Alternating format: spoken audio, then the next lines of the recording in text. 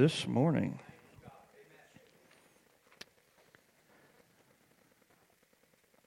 I like to do thought experiments. The reason I like to do them is they're pretty cheap. If you'll just allow me to get into your brain for a moment, set you up to a certain way of thinking, I think we can have some fun. Let's pretend it's World War II, and we are all in Germany right now. I know, not the best place to be in World War II. And you got a house and you got a family. But inside that house and family, you have some Jewish people. Now, if you know your history, you know they weren't the most popular folks in World War II. So here you are, you're having your little meal, you got your Jewish friends there, and there's a knock on the door. You look out the little peephole, and it's the Nazis. And you tell your friends, hide. Hide. So you got a little hole in the floor, they go underneath, and you cover it up, you put your table on top, and you tell everybody, act normal. And you answer the door, and you do that weird salute. And the Nazi soldiers ask you, we hear you're hiding Jews here, is that true? What do you tell them? I want you to think about that. What answer would you give them? And then I want you to think about why you're answering that way. So for review, you got some Jews hid. The Nazis are there. We hear you got some Jewish people. Is that true? What are you going to tell them? And why are you going to tell them that?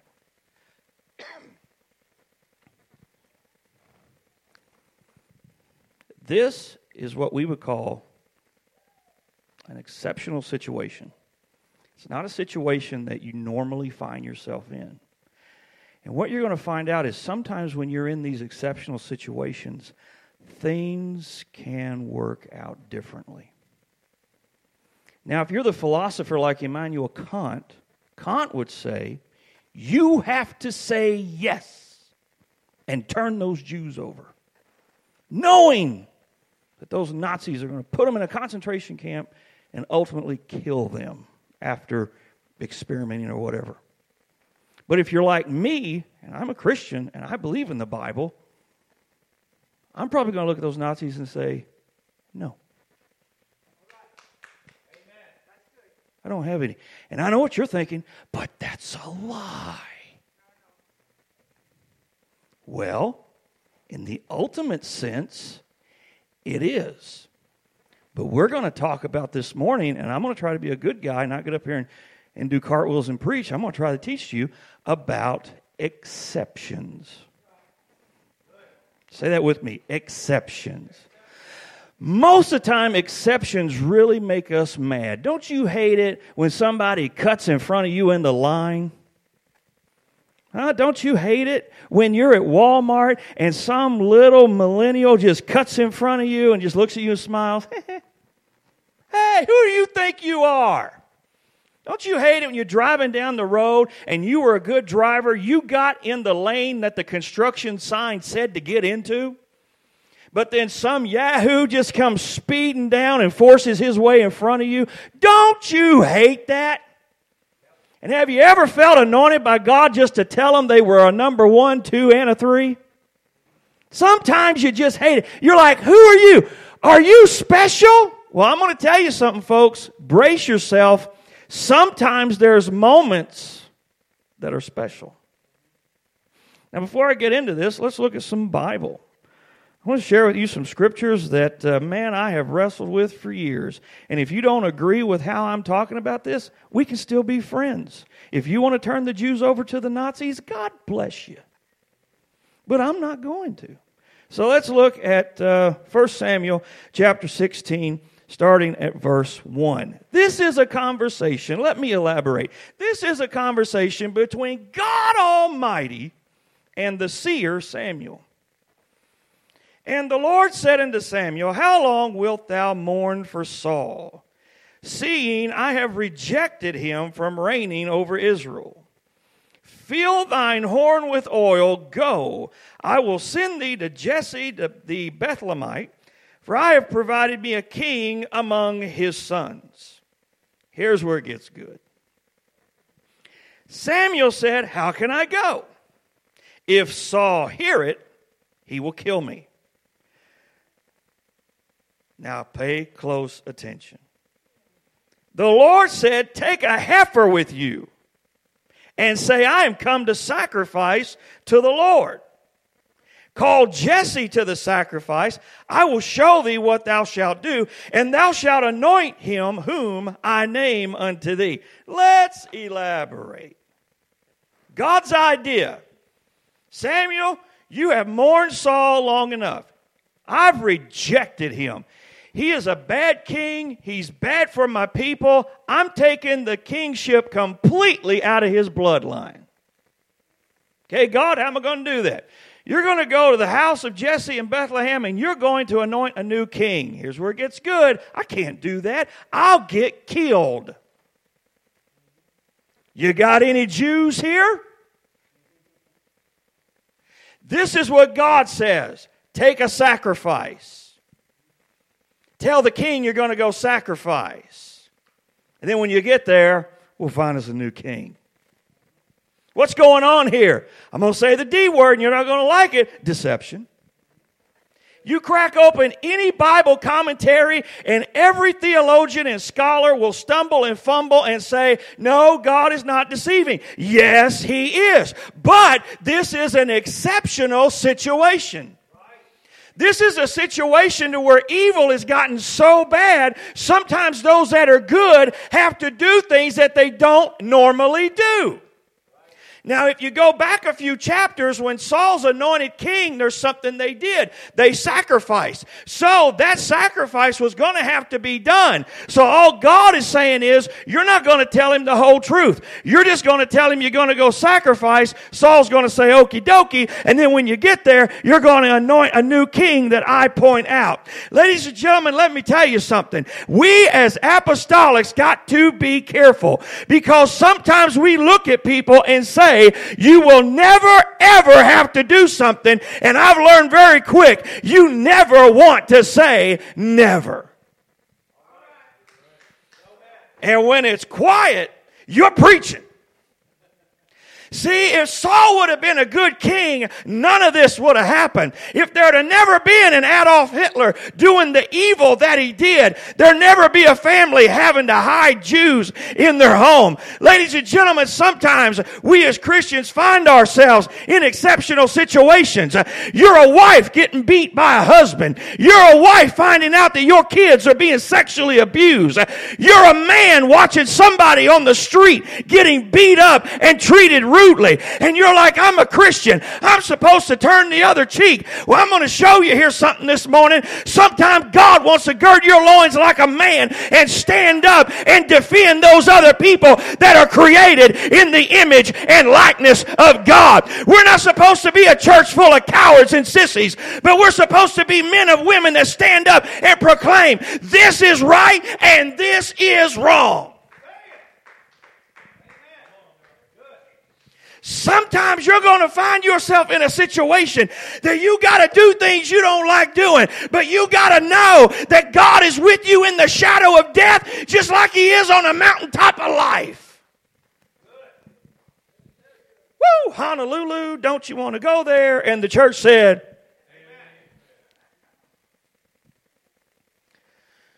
oh, deception's wrong.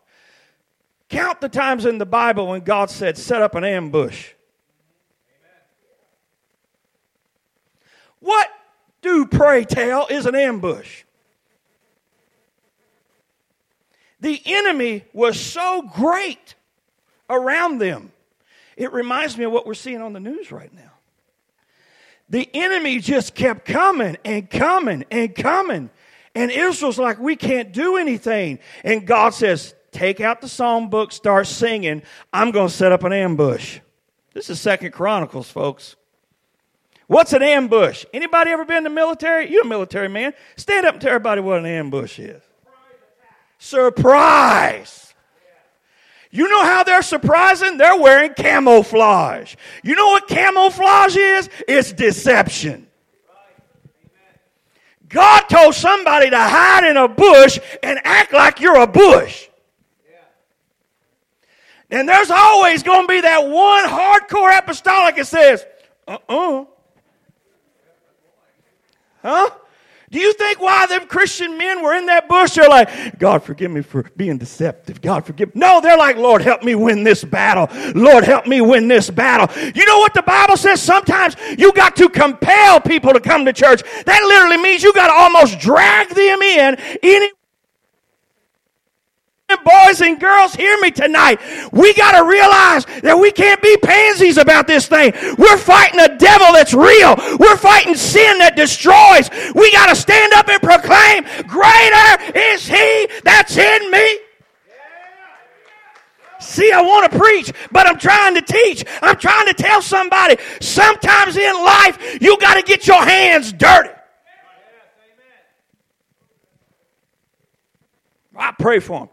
Okay. I'm so ahead of myself. Okay, let's say a guy breaks in my house. And he beating my kid and he beating and molesting my wife. And I'm just going to stand there and go, honey, I'm praying for you.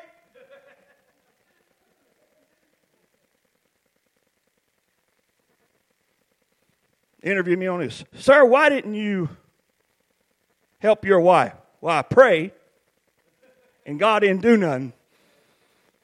So, it was just God's will. Let's go to the Gospel of John, chapter 7, verse 10. But when this is referring to Jesus, when his brethren were gone up, then went he also up unto the feast, not openly, but as it were in secret. Jesus in camouflage.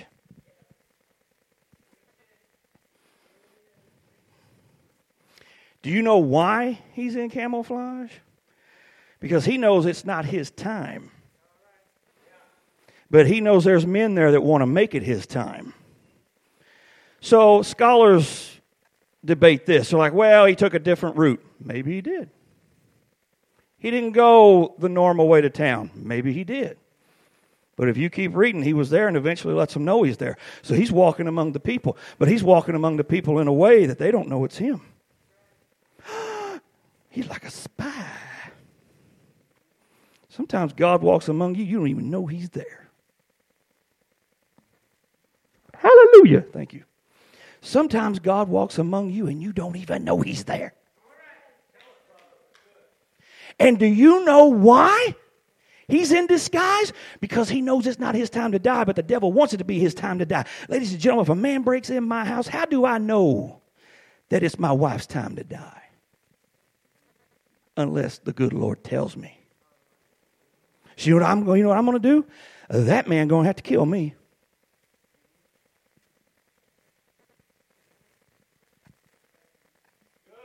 I stand alone today. That man going to have to kill me. Because Jesus said, I got a mission.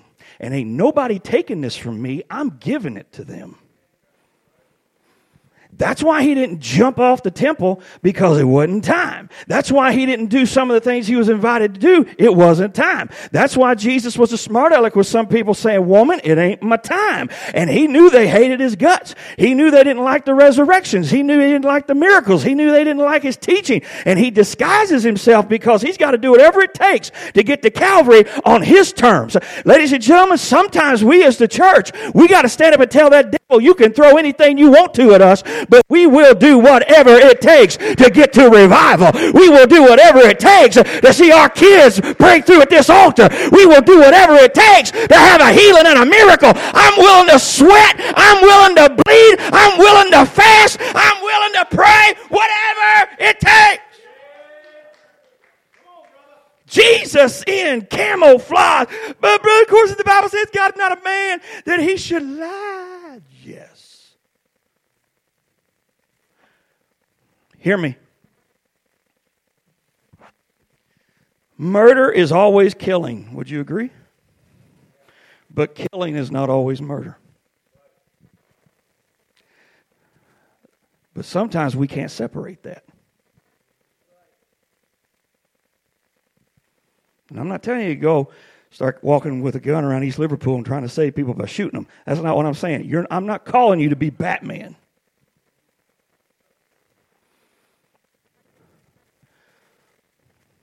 Here's the root of everything that makes a lie bad.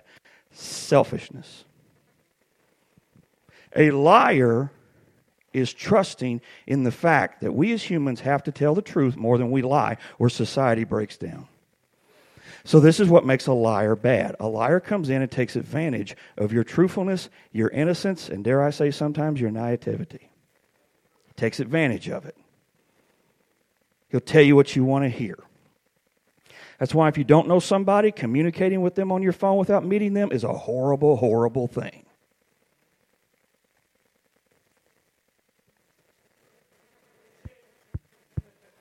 Let me talk to you ladies. You want to know what moves women? And I'm not trying to mansplain anything to you. I've been married 30 years, and I've learned if I can say the right words, my wife is like hot butter in my hand. Love you, sweetie. And do you know what she tells me to do all the time, brother? She write me a note. If I write her a note, there's not going to be a no come out of her mouth for the next hour at least.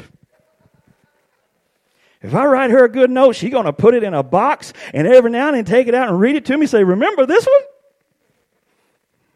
And if I realize maybe that there's some things I want to do around the house, or there's just some things that I want to do, and she looks like she's going to give me, the front line defense, I just go scribble some stuff on paper. Can't tell you what to write, though. Hide it somewhere and make her find it. I don't give it to her. I hide it. But I put it in places I know she'll be. And then when she finds it, I can see by the look in her eye, she found it. She wants a hug. She wants a kiss. Victory in Jesus, my Savior forever. Oh, he sought me and he bought me. Words.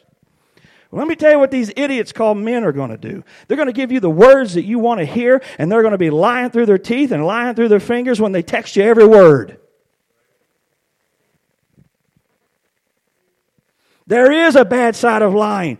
But every now and then you got to stand up in an exceptional time and you got to make an exception like the illustration I gave you earlier, and you got to choose. Am I going to let them die for just being a Jew, or am I going to do what I can to defend them? The greater good is at stake. When Jesus is walking through there in a disguise, the greater good's at stake. You want to know what the greater good is? Your salvation, my salvation, and the future of history is on his shoulders, and he's doing whatever it takes. That's why sometimes you got to do whatever it takes to get your kid out of trouble. You got to walk in his room and tear those posters off the wall, throw his game system in the trash and tell him, you live in my house, and as long as you're in my house, you're going to live by my rules, and I will defend your soul to the death.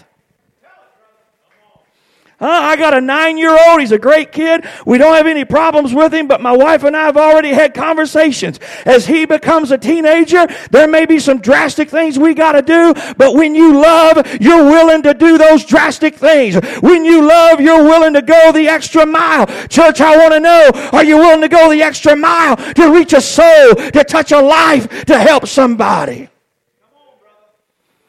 Oh, let's move on. John Chapter 15, verse 13, verse we quote so much. Easter's coming up. You're going to hear this till you're sick of it. Greater love hath no man than this, that a man lay down his life for his friends. Who lays it down? The man. If you haven't heard a pin drop yet, you're getting ready to. I'm going to say this. I'm going to say it blunt and give me time to explain. I do not believe all forms of suicide send you to hell.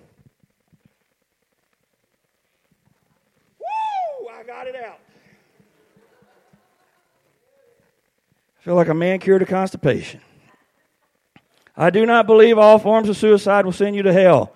Let's go back to, we've all seen the war movies. There's a grenade thrown in a foxhole. A man grabs his helmet, falls down on top of it. He willingly chose to die to save somebody's life. If that man was a Christian, I do not believe what he just did will send him to hell. Because greater love hath no man than this, that he lay down his life for a friend. You want to know who put Jesus on the cross? Jesus. We can say that we put the nails in his hand, but he told him, I lay it down. I lay it down. Now, I'm doing it because of your sins, but your sins aren't making me do it. Let me tell you something. Read the Bible. I'm getting ready. This is not heresy. Jesus forgave sins before he ever spilled one drop of blood. He did not have to die on that cross. You want to know why he did it? Greater love hath no man than this, that he laid down his life for a friend. The God of heaven robed himself in dirt and walked among us and hung on a cross and died just to let you know, I love you. He was forgiven sins because it was not the miracle that ticked him off. It was the fact that he forgave sins. Who are you to forgive sins? Only God can forgive sins. Winner, chicken dinner. That's who he was. He didn't have to die on the cross. He was forgiven sins. Everybody debates over this theology of soteriology and salvation. Was it penal? Was it this? Was it that? I'll tell you what it was. It was love. You know what's going to motivate me to defend my family? Love. If you can't stand up for your family, you don't love them. If you can't get off your lazy butt and go to work and help your family eat and wear clothes, you don't love them. We wonder why we can't stand up for nothing because we're so selfish, we only take care of ourselves. It's in the theology and the doctrine today. I don't mean to be mean, but what's the title of that Joel Osteen book? Your Best Life Now. Your Best Life Now. We don't stand up for people because we're too busy looking out for number one. And that's why that great generation of World War II that was willing to put it all on the line to make sure evil was slain and didn't come to our country. We're not going to see a lot of that anymore because we're weak-minded. We don't have spines. We're putty. We don't defend our families. We don't defend our children. We don't defend the faith. We don't defend nothing but what we want.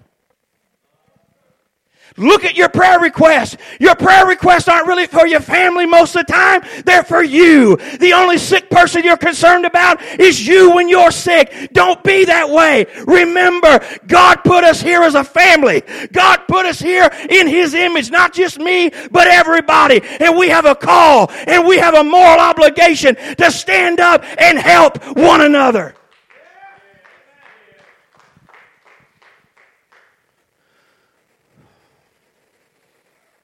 The scariest picture I've ever seen in my life, and I've seen a few.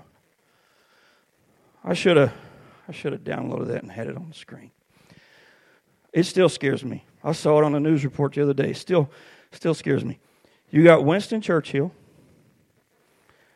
President Roosevelt, and Joseph Stalin sitting together. In case you don't know your history, Joseph Stalin's Russia, hardcore Russia. He killed, in the name of atheism, so many of his own people. But at that exceptional time, there was another tyrant by the name of Adolf Hitler, and he also had, thanks for that update, I'm keeping an eye on the clock, and he also had another buddy named Mussolini and others that were taken over. And as an exceptional time, they had to come together. And they had to work together. Well, some of your homes right now, you're having exceptional times. You're having hard times. And some of you wives can't get your husband's support. And some of your husbands can't get your wives' support. And some of you can't get your kids' support. And some kids can't get their parents' support. And if we can't get it in the home, we're not going to get it in the nation. You got to realize this is not my time to die. This is my time to fight for the will of God. I'm not going to roll over. I got a little chihuahua at home. It's my wife. I don't claim it. My wife's got a chihuahua at home, and when I get close to it, it just instantly rolls over on his back and shows me his belly. And if you get too close and haven't been out in a while, to show you this trick it can do with water. My son's the only kid I know. He's going to kill me. My son's the only kid I know that went to pick that dog up one day and got blasted in the eyeball. It was hilarious. But that's how we are sometimes. When the bills come in, boom, our belly's up. Hard times come in, boom, our belly's up. We got to learn how to scratch, claw, dig, and do whatever it takes. These are exceptional times. These are the last days. And if a church is going to have revival, it's going to have to come to church every day and act like it wants revival. The only church that grows daily is the church that is a daily church. Now, I know there's a lot of views and opinions on what's going on in the world today. And you have yours, and I'll have mine. But sometimes as Christians, we think that God has called us all because of that turn the other cheek stuff. We think that means I got to sit here and take it. You know how many women, just in the 30 years of my ministry, and a lot of that was spent pastoring, you know how many women I've looked at, they did not get out of an abusive relationship because of that turn the other cheek and the way the preacher preached about divorce and separation? Well, folks, there are exceptions. We just moved out here, as you know, from Montana. So a few months before I moved, there's this guy I know. Now, he's a very cynical guy, and he had these Bible tracts. He says, I went down to this church, and he said, I had to take these. Look at what it says. And on the cover of the Bible tract was a question. Who would Jesus execute? And he's cracking jokes. And I said, well, you realize that's probably a tract about their stance on the death penalty. Oh, but still, Jesus wouldn't execute anybody. Just like that, I said, if you offend one of them little ones, put a millstone around his neck and throw him in the sea. Jesus, red letters, check it out. See, we want this lovey-dovey Jesus who's almost gay. We sing about, I want to put my head on your chest and feel you breathe in my hair. Ooh. And there's a lot of men saying, I ain't going back to church. Huh? We want to talk about him reaching down and kissing me. What happened to that old time, I'm a soldier in the army of the Lord? What happened to that? There's power, wonder-working power in the blood. What happened to a pastor going to a man and saying, hey, if you really love God, you take care of your family? Yeah. This will probably be the last time I preach for a while. He agrees. We're paying. Now, I'm not saying be mean, but I grew up in an abusive home. The man that played the guitar on the platform, he fed me my own feces one night. And people told me after we got out of that, you know what people told me? They said, oh, we knew he's bad. And you know what this little guy was thinking? Well, why didn't you help me? Well, I gotta keep my nose in my own business. That's the only time you kept your nose in your own business. We don't mind putting our noses in other people's business as long as it only involves texting and phone calling. But when it means actually stand up and doing something, oh no, I can't get involved. I can't get involved. You know, right here in the United States, women on the streets of New York City have been raped and killed on the sidewalk, and people just walk right by and see it and not do a thing. Check the newspapers. It happens. And you know what? A lot of those people, they went to church on Sunday and talked about there's power. Let me tell you something. You know what's wrong with the world? Nobody wants to stand for anything. And if you don't stand for anything, you're going to fall for everything. And that's why it's time we stand up and say there is a right and there is a wrong. And if you don't like it, I'm sorry, but that's the way it is. And sometimes you got to stand up and preach things that hurt just to remind everybody there is a right and there is a wrong. And occasionally you got to do things that look angry and look vicious because you're reminding people there is a right and there is a wrong. But preacher, God is love. He doesn't want to hurt. Have you ever been to a dentist? I and my wife take our son. We he came to us when he was about 5, and we've been taking him to the dentist now for almost 5 years. And do you know what that dentist does? He sticks him with needles in his mouth. And do you know what my son does? He fights it. Now, should I stand up and go, I'm going to touch you, don't freak out. Should I stand up and go, oh, Doctor, you're evil. Don't hurt my son. No, if I let that cavity go, he's going to hurt worse. You know how many doctors have gave him shots? Let me show you how afraid we can be of what we need. You know, my son and I, we like to goof around. And when we was living in Indiana, we had him a cake. And I shoved his face in the cake. He thought it was funny. I thought it was funny. He'd walk around with chocolate and vanilla all over his face. When my wife comes in, you know, it's getting late. He's got school. She's like, you get in the shower now. You got to clean up. I can't believe it. Blah, blah, blah, blah. Love you, honey. So, I'll get you a note. So, he goes in the bathroom and he wants to see his face. Now, he's really little. He's like 5, 6 years old. And my wife says, you get in the shower. But I want to climb up here and look at my face. Get in the shower. Okay. She stepped out for 2 seconds. I hear a scream. Then I hear my wife scream. I come in. He has no clothes on. He climbed up on the counter. And he slipped and fell. And the corner caught him in a place no man wants to be caught. And ripped him all the way up here. Now, when I come in the bedroom, my wife's holding him. And I see parts of the anatomy I ain't never seen before. And he's screaming, ah! But this is just how we are, folks. He's screaming, ah! And I yell, we're taking him to the ER now. That boy quit crying. Everything's ripped open and coming out. He quit crying, looked at me and went, Dad, what they going to do?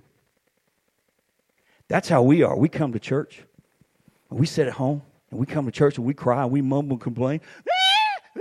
Preacher gets up and preaches, you need to get down this altar and repent. We're like, we quit crying, we quit complaining. Yeah, but that means I got to change. Well, guess what? You want to know what the definition of insanity is? Doing the same thing over and over and thinking you're going to get different results. You need to get to a church. You need to realize I live in exceptional times. I live in the last days. The enemy's coming in with every trick in the book, and I need to stand up and fight and declare my victory. Let's get to Luke. I'm getting off subject. I'm sorry. Let's get to Luke. Luke 22. I'm almost done. Luke 22. Look at verse 36. This is from the same Jesus that said, turn the other cheek. Then said he unto them, but now he that hath a purse, let him take it, and likewise his scrip. And he that hath no sword, let him sell his garment and buy one. Say what? Jesus told him, I'm getting ready to leave. Things are going to change. I used to send you out with nothing. Now you better get your money together. Now you better get your stuff together. And you better get ready to protect it and take it with you. And if you don't have a sword, sell some of your pretty clothes and go buy them. What's going on here? Dying as a martyr is one thing. But when you travel down these roads that the Bible traveled on, and Jesus reflected them in his parables, there were thieves and robbers around every corner. Jesus believed in defending yourself. Now, you want to see another verse that all these scholars fumble over? It's that one in Luke.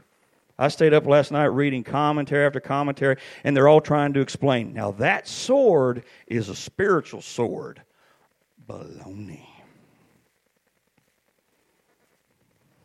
I'm going to say it. I'm not against owning a gun, and I don't think the Lord is against you owning a gun. And I don't think the Lord is against you defending yourself. And I think that's what Jesus is saying. Laying down your life for the gospel is one thing, but getting carelessly just mauled and manhandled by thieves and robbers, no. You got to know your time. You got to know why you're here. Peter, you're getting ready to blow the doors off this thing on Pentecost.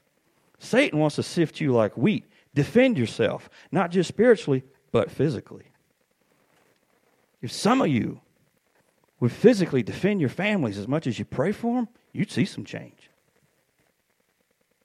I had a guy, pastor. He was a druggie. He was in jails. He got sent off to jails. I'd drive up and visit him. His wife and his family were just praying all the time. Finally, he hit rock bottom, came to church, repented, got the Holy Ghost. Then he had to go serve out a pretty long sentence, about a year. I'd drive all the way out of state and see him as much as I could. When he came back, He had a great personality. Kids loved him. Everybody there knew his past. Everybody was supporting him. But then his wife, and I'm not trying to pick on gender. This is just the way it worked. But then his wife got mad because he wasn't changing as fast as she thought he should. She'd call me up. Brother Corsi? Yes. As you can tell, I was always excited to talk to her. Yes. He still says bad words around the house. He's not even been a Christian a year yet. I don't care. That Holy Ghost should change him. Don't you remember how bad he was? How he gave you black eyes? And that man never went off on her.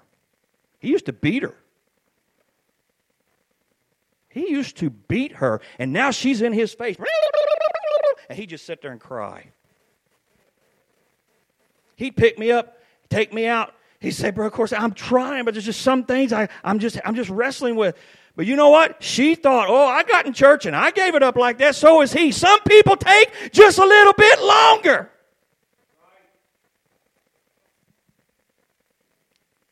Did you hear that pin hit that carpet back there? Some people take just a little bit longer. I bet there's pastors right now, and I'm going to say it, and if you get mad, you get mad. I bet there's pastors out there that's got homosexuals in their church that have prayed through, got the Holy Ghost, been baptized. God's working on them, but they're still fighting urges. And those pastors need to work with them and not give them the boot. Well, hallelujah, praise the Lord, God bless. These are tough times, and God's going to send people to us that have potential, but we have got to be patient and let that coal get turned into a diamond.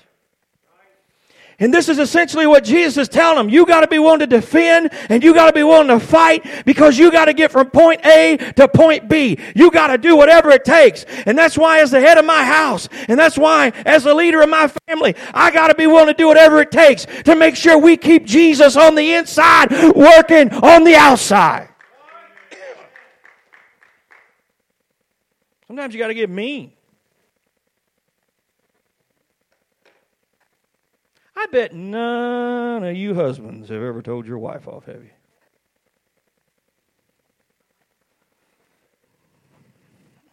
And I bet none of you wives have ever told your husband off, have you? I love it when I'm in a Walmart and there's this big burly man, got this little bitty woman, and she's just giving him the right act. Get down here, Rufus, I got something to tell you. That's love right there. It's love or stupidity, I don't know. But he just sits there and takes, I know, I'm sorry. You watch these big, burly men, they're tough. They got tattoos of the devil and his cousins on their arm. They ride a Harley that was straight out of the pits of hell, and then they have a little baby, and they're sitting there having tea parties. Huh? That's love. And if you go in there and try to hurt that child, he will remind you what's tattooed on his arm, because he's going to send you to see him. That's the way we have got to be. God gave us this, and we will fight to defend it. I am very, very, very upset to see women that are more concerned about their body than the child that grows inside of them.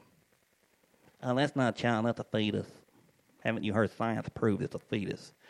So in order to become a human, you have to make this magical trip down an internal tube, and when you pop out, bing, you're human. No, you're human in there too. But we're so selfish today. The Bible says, way back in the Old Testament, there'll even be a sword within and without. And there's a sword within right now because mothers do not want to stand up for their children. They'd rather go out and party, have fun, be themselves. And in a world like that, you better be careful. There was a guy back in the early centuries of the church. They had to excommunicate him. This is some of the reasons why there were councils like Nicaea. Everybody was getting these wacky ideas about God. His name was Marcion. He said Jesus should have nothing to do with the God of what we would call the Old Testament, because the God of the Old Testament's mean. The God of the Old Testament sends floods. The God of the Old Testament is judgmental, angry, and jealous. Jesus should have nothing to do with that. We should completely divorce what we're going to call the New Testament from the Old Testament. You know why? Because in their mind, they can't imagine a God that would actually say, hey, you're in trouble. And right now we're living in a world that don't want to hear you're in trouble. Well, sometimes preachers got to preach. If we don't change, we are in trouble. One of the first historians, he lived hundreds of years before Jesus was ever born. His name was Herodotus. This is what he said. This is what a man told a king hundreds of years before Jesus. If you do this, the people will not revolt against you. Lay upon them commands as follows, in order that they may not revolt nor be a cause of danger to you. Forbid them to possess weapons of war, but bid them to put on tunics under their outer garments, so they won't look like a slave, and loafers on their feet. And proclaim to them that they train their sons to play the lyre and the harp and to be retail dealers. Soon you will see, king, that they have become women instead of men, so that there will be no fear that they will revolt. If that ain't today, I don't know what is. Take away their weapons. Give them nice, soft clothes.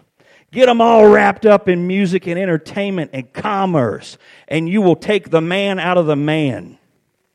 And they'll never revolt against you. You want to see somebody throw a hissy fit? Don't give them your password to the Wi-Fi when they come over. You want people to come visit your grave when you're dead? Make it a Wi-Fi hotspot. Huh? You want to see kids throw a fit? Take away their electronics. You want to see anybody throw a fit? Take away their electronics and their music. The devil uses music to pump so much anger and rebellion into people. My child came home from school. They were teaching them the square dance. What that's got to do with PE, I got no idea. But they were teaching them the square dance to something called Old Town Road. So I look up Old Town Road because I hear him humming a lyric. And part of that lyric says, "You can't tell me nothing." I pulled him aside and said, "You're not listening to that anymore. You hear me?" What's wrong with it? Because you're 5 and I will tell you something. He's never listened to it again. He'll come tell me today, "Dad, I was around somebody that was playing it and I told him I ain't supposed to listen to that." Good boy. Good boy. But we got a world today that don't care. We're soft. The only thing we fight for is our entertainment. The only thing we fight for is our right to not fight. The only thing we stand up for is for people to leave us alone. Well, you poor baby. There's a world out there that's getting angrier and angrier. And the only thing that's going to help them is a good dose of the Holy Ghost and the love of God. But that's not going to happen until we stand up and start proclaiming what Jesus says.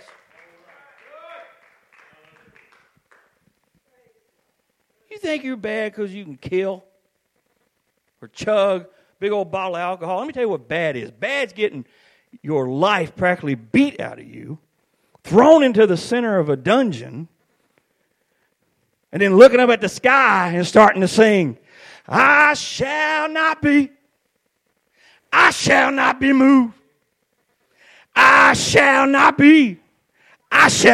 moved, just like a tree planted by the water." And then the earth starts shaking, the jail opens up, and the Apostle Paul and Silas look at the jailer who's going to kill himself and said, "Ain't no need for that. We all here." Jailer's like, "What happened?" "Let me tell you about Jesus." And the very men that beat his back are now praying through the Holy Ghost. That's a man. You want to know what a real woman is? A real woman is not some lady out there that can entertain multiple men. She's nothing but a pit that'll take you to hell. A real woman is somebody that stays at home and teaches her daughters, this is what a lady is. A lady is someone that loves the Lord and ain't ashamed to take care of her family and be there for her family when they need her. I don't know about you, but I'm ready to see a world turn back to what they need. But they will never do that until the church starts turning back to what it needs. So I say this in closing. If somebody wants to come up here and start playing something, so I'll shut up. Oh, send my wife. Yeah, she's going to play loud right now. She's going to beat it with her elbows. Bang, bang. Being a Christian doesn't mean you have to be a sissy. Doesn't mean that. Now, I'm not saying be a rebel rouser. And I'm not saying go around looking for a fight. You don't do that. But sometimes you'll find yourself in a position to where you may have to stand up to people and say, hey, there's a right and there's a wrong. And I don't care how this changes your opinion of me. I'm standing up for what's right. I'm standing up for what's right. Let's stand.